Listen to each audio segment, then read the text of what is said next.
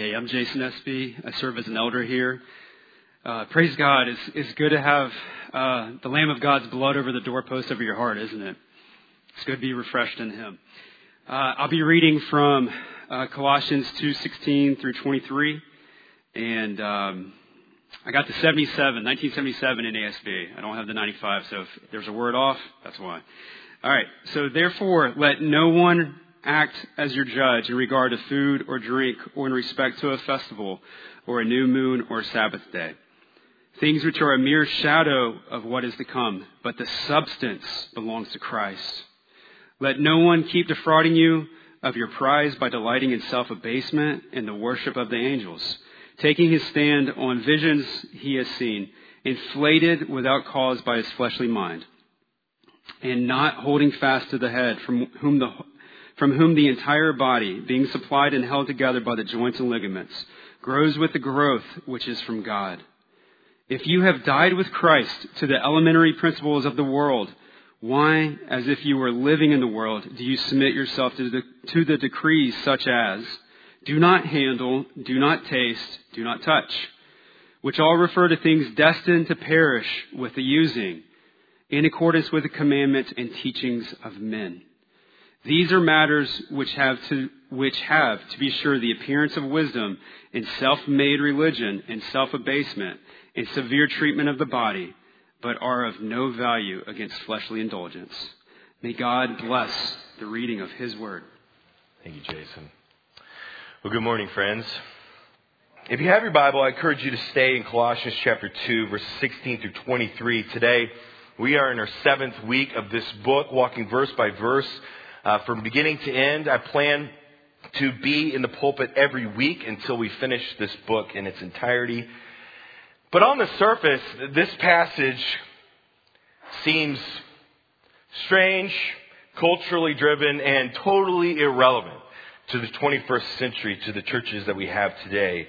But as I was unpacking this text, I realized that nothing was further from the truth. Matter of fact, the 3 distractions that Paul talks about in verses 16 to 20, the 3 things he points out are the same 3 distractions that every single church on planet Earth still faces some 2,000 years later. Today, I want to talk to you about being focused on what really matters. Being focused on what really matters. Because life is full of distractions. Can I get an amen? Especially with cell phones these days, man. Notifications are going off all the time. A distraction is something that takes our attention away from something that is more important. Let me ask you a question. When is a time during your day that it's very important not to be distracted? Did you not catch it? Sorry. So when is a time during your day that it's very important not to be distracted?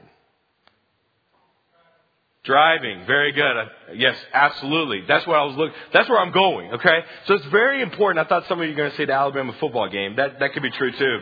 But it's very important not to be distracted while you're driving. So let me ask you the question. You guys can respond. What are some distractions that we have while we drive? Texts. What else? Kids. Yes. Food being thrown at my face from back seat. Yes. What else? Radio? Good. What else? Other drivers. Yes. Other distracted drivers. Fast food. Anybody try to eat and drive with their knees? Am I the only one? Sorry. Just be careful after I pull out of McDonald's. Okay. Distractions are constant while driving. And most of the time, distractions are pretty harmless unless we focus too much on them. This week I was driving over Airport Road going down into Jones Valley, and I'm going like 40. I'm going the speed limit, I think. Okay. And there's someone that pulled out in front of me right in the middle of Carl T. Jones. And I see this person looking down. Okay. So I'm going like 40 and and of course I honk my horn. But that's the danger of distractions. Is when we focus too much on them or we aren't aware of their danger. This illustration pictures the Christian life. We drive through the Christian life with little awareness of the spiritual distractions we face. Let me say that again. We drive through the Christian life with little awareness of the spiritual distractions we face. Just like driving, if we aren't focused, if we aren't aware, if we don't watch out, we could end up spiritually wrecked. The question Paul answers in our passage today is this: what distracts Christians, or particularly the church in Colossae, what distracts us in the church? And Paul today introduces three very common, very pertinent, very relevant distractions that we see in every single church in the world. It is distraction of legalism, mysticism, and asceticism. Now, what in the world do those mean? I'll get into those. So if you have your Bible, turn to Colossians chapter 2, verses 16 through 23. We are in our 7th week of this book, and it's been a few weeks since I have preached. So I'm going to kind of quickly set up the context of our discussion today. And thank you to Dwight and thank you to Bobby. I thought they did a great job filling in for me. But this book has three main parts. You have chapter 1 and 2 is the introduction. Chapter 1, 3 through 2:5 is the doctrinal section. And then you have the application section, 2:6 through the end of chapter 4. So where we pick up today, we're right in the middle of the application section. So if you know anything about Pauline literature, if you ever know anything about his application sections of his books, it's very common, his outline, they're really pretty blunt, okay? They're very relevant to the church he speaks to. And who is the church in Colossae? Who are we talking about? Who are they? In its simplest form, the church in Colossae are a bunch of rock stars. They're great. Paul describes them as what? Three main things. That they love in the Spirit. That they walk by faith. That they hope in the gospel. But there's a reason why Epaphras went all the way from modern-day Turkey to Rome, that there is a scratch that won't heal. There is an issue in the church that could infect the whole. There is a heresy brewing, threatening to tear the church apart at the seams, and their pastor is terrified and walks all the way to Rome to seek Paul's advice. I don't think they had cars back then. But the threat is debated. Amongst modern scholars, there's kind of some discussion on this. But in my opinion, the issue really boils down to Gnosticism. So how does Paul combat this early church heresy that we see? Paul brings them back to the basics of the faith. He reminds them of the gospel hope that they have heard. What is some of the truth he reminds them of? The first, Paul reminds them of the Father's rescue plan. The Father's rescue plan. Verse 12 of chapter 1 says this: giving thanks to the Father who has qualified us, made us fit to share in the inheritance of the saints in light. For the Father rescued us from the domain of darkness and transferred us to the kingdom of His beloved Son, in whom we have redemption, the forgiveness of sins. He first reminds them of the Father's rescue plan. Second, he reminds them of what? That Jesus Christ is Lord. He is Master. He is King. He is ruler over what? That Jesus is Lord over all creation, new creations, and all of reconciliation. And then Paul, at the end of chapter 1 and the beginning of chapter 2, his section, his personal monologue kind of hinges the two chapters. And Paul reminds the church in Colossae of his own suffering. Why? Because if he can endure, so can they. And then we come to chapter 2, verse 6. This is all the context of what we have already talked about to this point. The turning point in the book, the turning point from the doctrine section to the application section is in verse 6 of chapter 2. And there is one key word that marks the shift. If you notice in your text, it is the first word in verse 6. It is the Greek word un, or therefore. It is showing, because of what I have just said, therefore do this. Notice verse 6 of chapter 2. This one verse summarizes the whole book. Therefore, as you have received Christ Jesus the Lord. That's what he's already talked about. So then walk in Him. How do we walk in Christ? We talked about that. We're rooted in truth, edified by one another, mature, bearing fruit, and we overflow with gratitude and joy. But then Paul in verse 8 really for the rest of the book. He talks about all of the things that distract us, all of the things that pull us away from walking in Christ. And he said in chapter 2, verses 8 through 15, what pulls us Christians away from walking with Christ? We talked about it 3 weeks ago, but you've eaten since then. It's cool. So what did he talk about? The deception of the world. Have you ever, you don't have to raise your hands this, but have you ever met a Christian that just becomes captivated by some thought in the world that is contrary to the truth of the gospel? Am I ever relate to that one? We are fallen human beings, and from time to time we get wrapped up in empty deceptions and the philosophies that we see in verse 8. So what Paul then does is he reminds them of the truth. So the things that pull us away from walking in Christ are the deceptions in the world, the distortions in ourselves, chapter 3, and then today, the distractions inside the church. So Paul, in my opinion, points out 3 main distractions, things that cause us to veer off course in the church. Notice verse 16 in your text. Therefore, notice that word again, okay? Therefore, no one is to act as your judge. What's going on here? In regard to food or drink or in respect to a festival or a new moon or Sabbath day, things which are a mere shadow of what is to come, but the substance belongs to Jesus Christ. So wait a second. What is the church in Colossae really struggling with? If you could put an ism on it, a word that is ism, it is the issue of legalism. What are they doing? They're judging people based on the food and drink and in respect to festivals or a new moon. Things which are a mere shadow of what is to come, but the substance, the word substance literally means body, belongs to Christ. Point number 1 is this, to focus on what really matters. We'll talk about what this means here later on, but to focus on what really matters and not on the distraction of standards, i.e. legalism. Now, there's a lot of better words I could have used to describe legalism because this has a positive connotation in our culture, all right? We want standards, but I had to alliterate. I'm a preacher, so that's what I had to do. So standards, what I mean by standards is rules, additional constraints that we add to the Scripture that allow us to feel right before God and to judge others based on our extra-biblical measures. And if you've ever been in any church, for that matter, then you know legalism is a huge distraction. It's massive. Legalism and hypocrisy is the only thing that Jesus publicly criticized. And every church in the world struggles with a measure of it. Legalism takes on many different forms. Some of it's a performance legalism, moral legalism, intellectual legalism, spiritual or worship legalism. And it is a distraction in every church from true spirituality.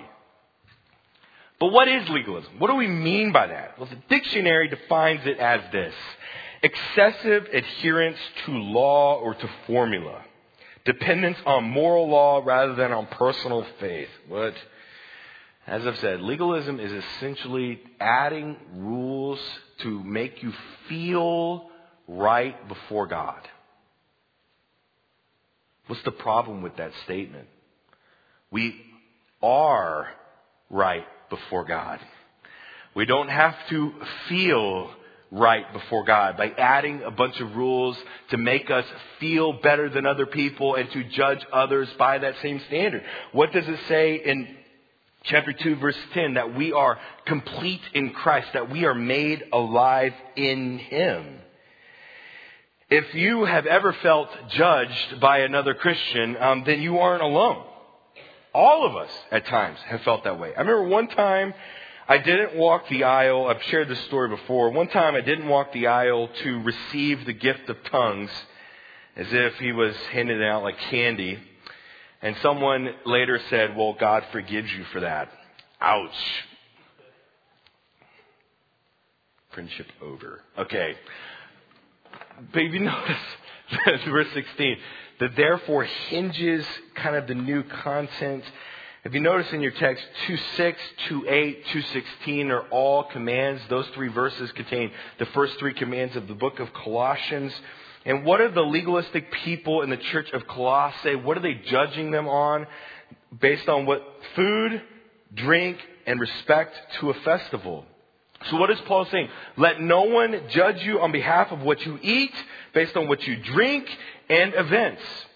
Most scholars believe what's really going on in the church of Colossae is that there are Jewish Christians inside of the church that are judging the Gentile Christians based on their observance of ceremonial and moral law. Now, generally speaking, in the New Testament, the main issue of legalism is centered around the issue of circumcision. But here, it's also centered, circumcision is mentioned earlier in chapter 2, but here, it's mentioned about food. I guess they're mad that one of the Gentile Christians likes bacon. Amen? I love me some bacon. Over what to drink and over what events to observe. But what's really going on here? These Jewish Christians are making mountains out of molehills. They're making big deals of really dumb things that in the grand scheme of things really don't matter. Why should they not judge one another based on these things? Notice verse 17. Things which are a mere shadow of what is to come, but the substance belongs to Christ. Because food and drink and festivals are mere shadows, they aren't the real thing, but rather something that appears to be the real thing. One scholar adds this: those who adhere to these shadows act like one who should judge a man's appearance from his shadow, while in the meantime he had himself personally before his eyes. For Christ is now manifested to us, and hence we enjoy him as being present. Notice at the end of verse 17, why shouldn't they then pass legalistic judgment on one another? Because what? Because the body, what? Belongs to Christ. Some scholars believe that word body is more of a word of substance rather than referring to the body of Christ. It really doesn't matter. What's Paul's point? Paul's point in verse 17 is don't pass legalistic judgment on people. Why? Because Jesus is the judge, that the body belongs to Christ, that he is the one that has to sit on the throne and judge us for our rights and our wrongs. So don't make up additional rules to make you feel right before God, because we are right before God.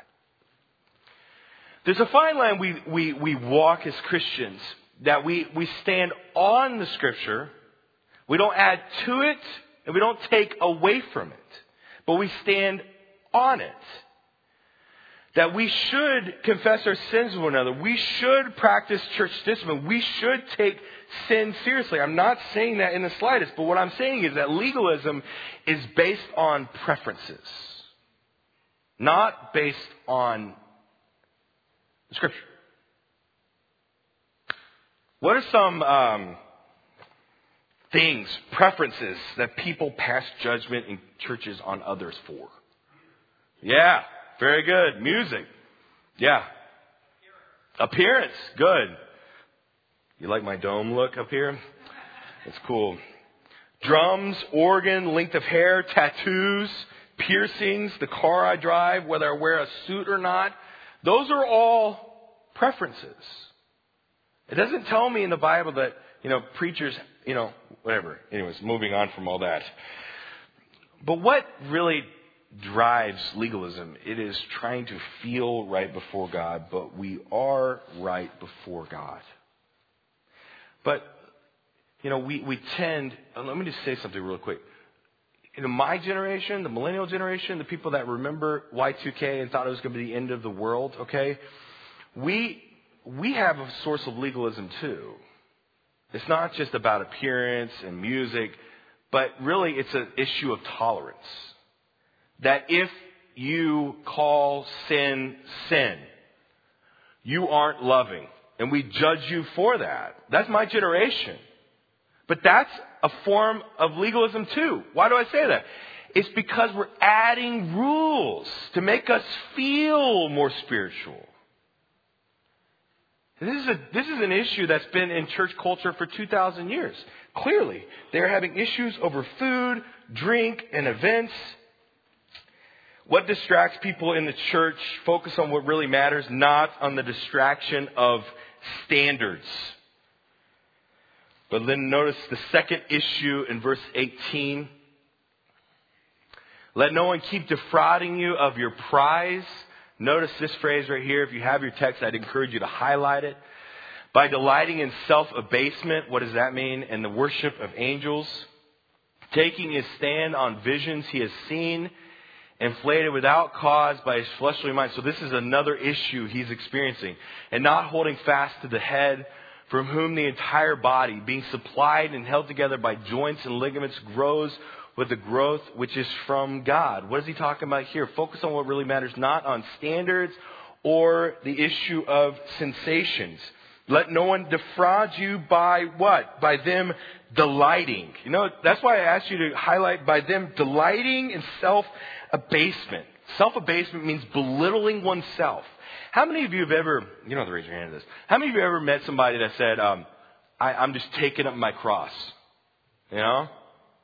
I mean, I can't judge that person, okay? But from surface, it seems what? It's self-abasement. They're delighting and they're bringing attention to themselves based on their own suffering. What does Paul say? Look out for anyone who delights in self-suffering and anyone who delights in the worship of angels. But then notice again in verse 18.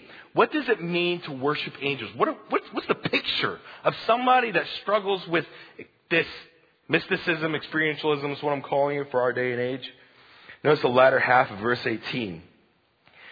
Taking his stand on visions he has seen, inflated without cause by the fleshly mind. How many of you have ever seen someone draw attention to themselves because of a vision they had from God? It sounds like David Koresh in Waco, Texas, okay? How can you tell if someone is legitimate? You know, if someone comes to you in a sign or a dream, how can you tell just from the get-go if just that sign or dream is from the Lord? Well, first thing, are they delighting? Are they bringing attention to themselves? Or are they reflecting it to God?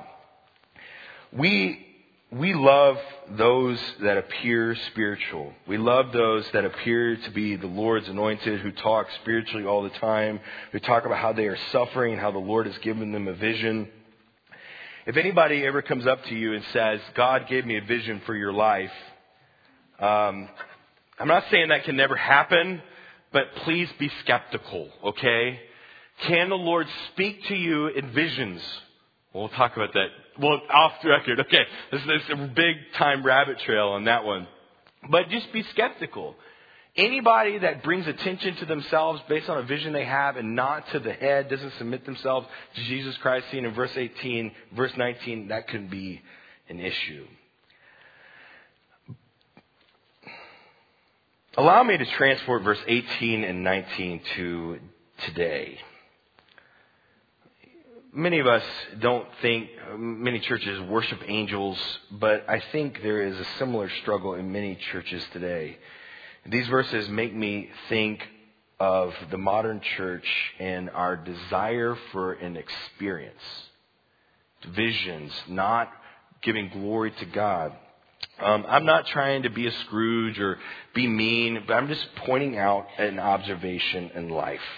My generation in particular is tempted by the appearance of spirituality, the appearance of suffering, the appearance of the Spirit. Can the Spirit's presence lead to emotions? Yeah, absolutely.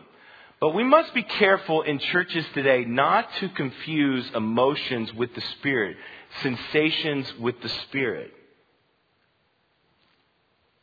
The modern church struggles with legalism, experientialism. I'm going to say another phrase, and if I make you mad, forgive me for it. You can send me an email afterwards and just tell me how mad you are. It's fine. But if we have to have our senses heightened to feel the Spirit, then the Spirit is probably not there. Your emotions may be heightened, but let's not substitute spirituality for the desire to feel and experience something.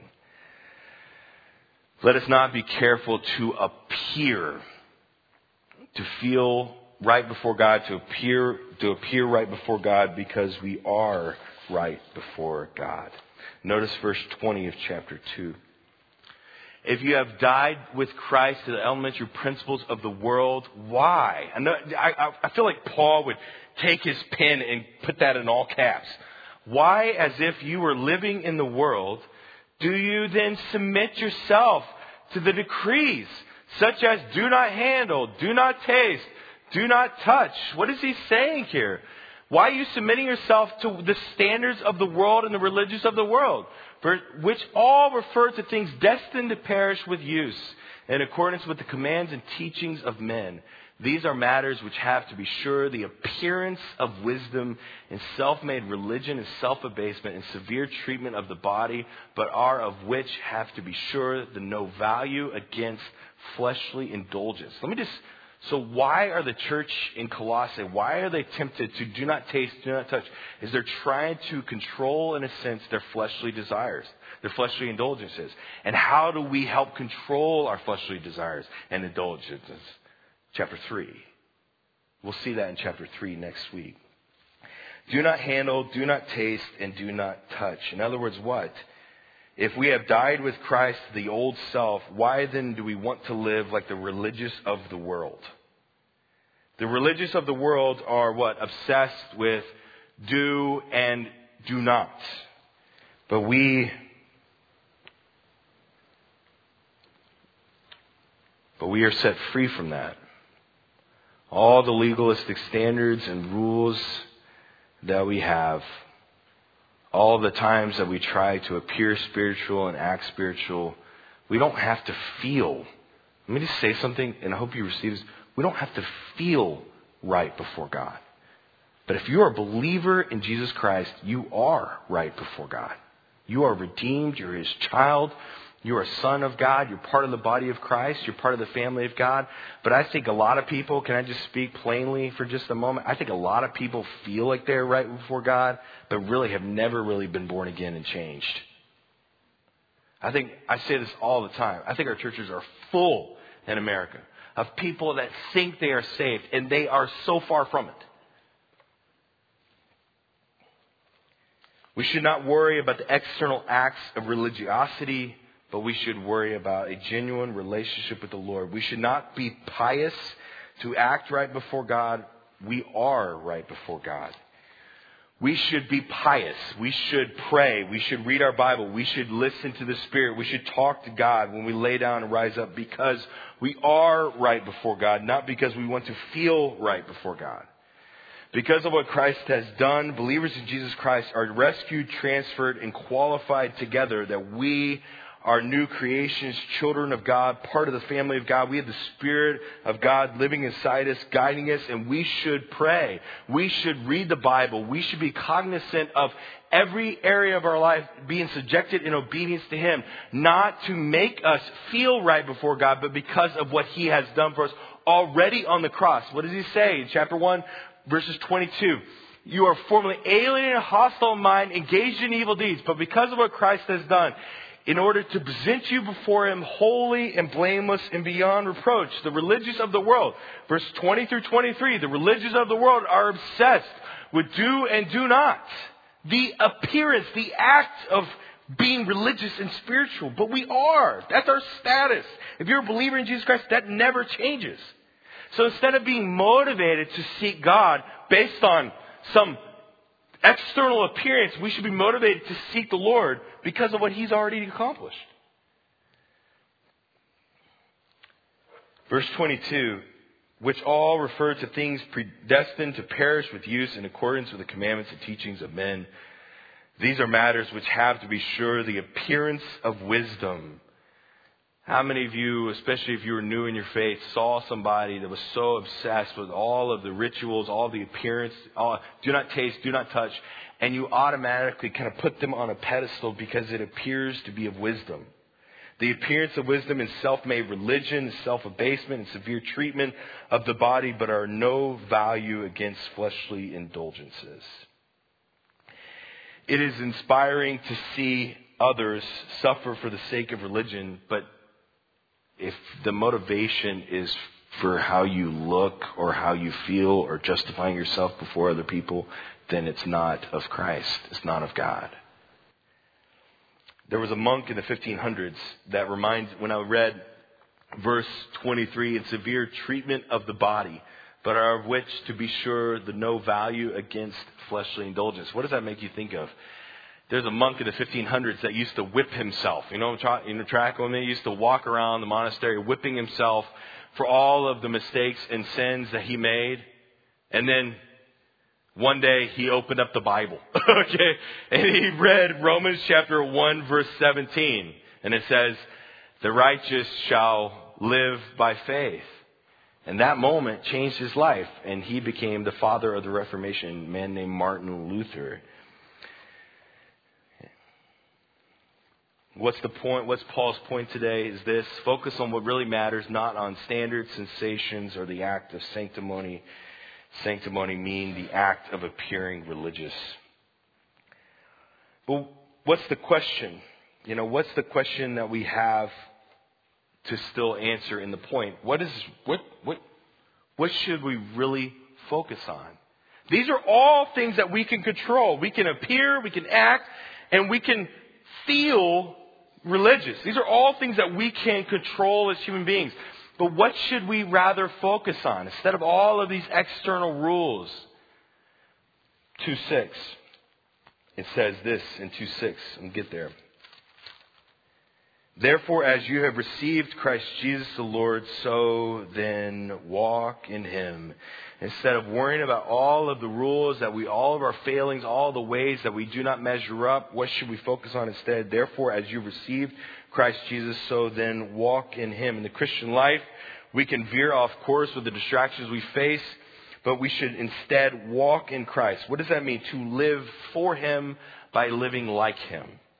How do we live like Him? Rooted in truth, edified by one another, mature and bearing fruit, and joyfully overflowing with gratitude. Walking in Christ, living for Him by living like Him. Focus on walking in Christ, not distracted by standards and sensations or the act of sanctimony or the act of appearance of being religious. So I got 7 minutes left. So the last question I have is, so what? How do we take this passage that seems on the surface totally irrelevant to the 21st century, and how do we kind of transport it to the modern day culture? So the question number one is quite simple, and I don't ask this for shaming or I don't want to do that. That's not my intention in the slightest anytime I ever preach. It's just honest questions, okay? And these are the same questions that I ask myself. Question number one is, what distraction distracts you? Is it standards, sensations, or sanctimony? The act of appearing spiritual. Okay.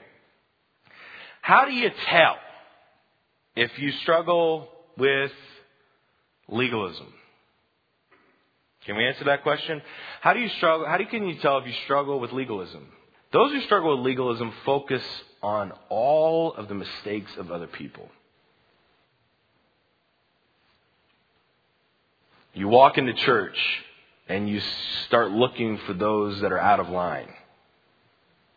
You look for people in the church and you say, well, they didn't do this and they didn't do that and they didn't do this and they didn't do that. And can I just speak a little bit personally speaking? We can take those legalistic mindset into our families, into our homes, and cause our children and our spouse to measure up to a standard that they cannot achieve. And we do the same thing here. How can you tell if you struggle with legalism? Do you look at all of the mistakes of other people? How do you tell if you struggle with the issue of sensations or experientialism, which is a big thing in my generation? This is your life. That your walk with God, your encouragement, your passion for the Lord is based on what? It's based on your latest thing. how church went, or how enthusiastic I was, okay, or how enthusiastic the music was. That your spiritual walk with the Lord is based on circumstances of feeling. How do you feel? If you're in an argument with your spouse or you have conflict, you probably want to quit and run away. Hey man, I've been there, done that. If you're distracted with sensations, experientialism, you mood swing. You're up one moment and down the next. And if you don't struggle with legalism and the issue of experientialism, then you struggle with this one. You got to have one of these three, if not all three. Okay, we'll have a time after the service where we could talk about which one we struggle with. We won't, but moving on. Don't panic, okay? But the third one, if you don't struggle with legalism or experientialism, the up and down nature of the Christian life, then you struggle with this one, sanctimony, appearing or acting spiritual. Concentrating on the outer shell of being religious when inside you're dead and you're far from the Lord. And if you maintain these distractions, what is the outcome? If you're legalistic, it will lead to spiritual exhaustion because you're trying to spin the plates of the rules and standards that you've implemented on yourself. If you maintain the distraction of experientialism, then you'll be spiritually starved. And if you struggle with asceticism, the last one, then you will feel like a spiritual fraud. But how do you replace? Question number 2 is this. So which of these distractions do you struggle with? And question number is, how do you replace the distraction with truth? Let me just ask you the question. Let's go with the driving scenario, okay? How do you not be distracted when you're driving? You put down your phone, okay? You don't do the things that distract you. You concentrate on what is most important. Friends, listen to me. It is so easy to get pigeonholed in all these legalistic standards. Do not taste, do not touch. It's so easy to get pigeonholed in the moment of how you feel. It's so easy to concentrate on what people think of you and the outer appearance of spirituality when you're dead on the inside. But what's really important as I look at the scripture is walking in Christ, is replacing the lies and the distractions you have in your life with the truth. Walking in Christ, living for Him by living like Him.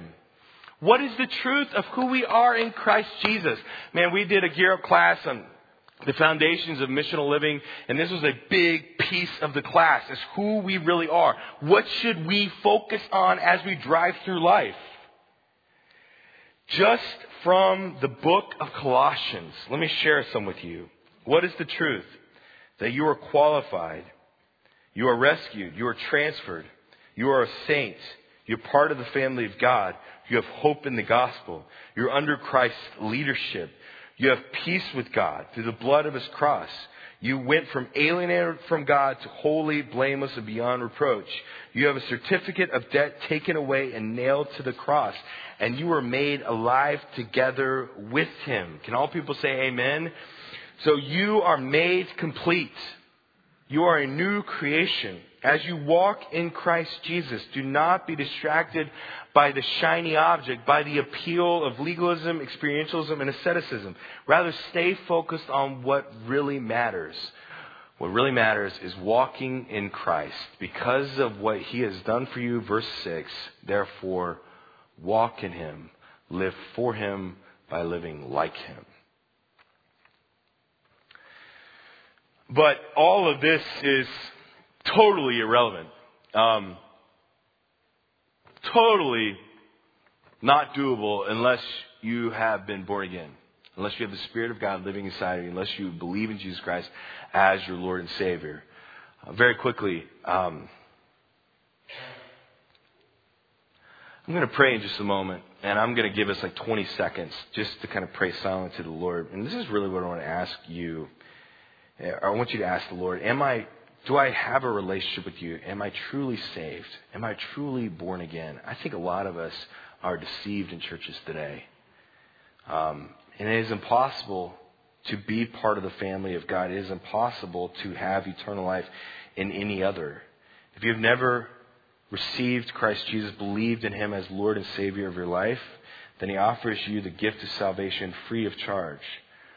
For by grace you are saved through faith, and that not of yourselves is a gift of God, not as a result of works, so that no one can boast.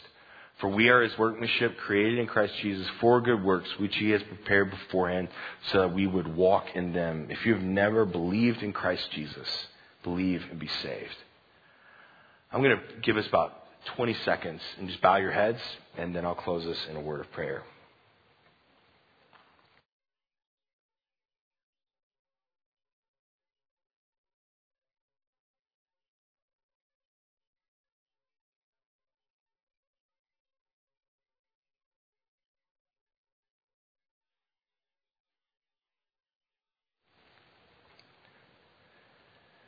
Father, the main thing is keeping the main thing the main thing. Lord, I pray that we would have a genuine relationship with you. A relationship not built upon guilt or shame or the standards that we place upon ourselves to make us feel a certain way, but that it would be genuine, that we would truly love you because of what you have done for us on the cross. Because that before you, because of the blood of Christ, we are wholly blameless and beyond reproach. That we are made alive, that we're complete in you. Lord, that we would walk in you, that we would seek after you, that we would want to walk in the path that you have provided for us in your word. Lord, I pray that we would be careful not to add to the scripture or to take away from it, but to stand on it and how you have given us this word as a lamp unto my feet and a light unto my path. Lord, truly only you can convict our hearts to believe in you and to see you as our Lord and Savior. I pray for those that do not have a personal relationship with you, for those that aren't born again, that don't have rivers of living water flowing through them. I pray that you would convict their heart to believe in Jesus Christ as Lord and Savior of their life, that they would believe that you died on the cross for their sin, that you rose again, and that they would confess with their mouth and believe in their heart. And be with the rest of today. Thank you for this church and the generosity and the love that they have for you. May we be lights to the world. May we be different. And may we not be obsessed with the standards of the religions of the world, how they place upon us, but we would be obsessed in our growing in our walk with you. In Jesus' name, amen.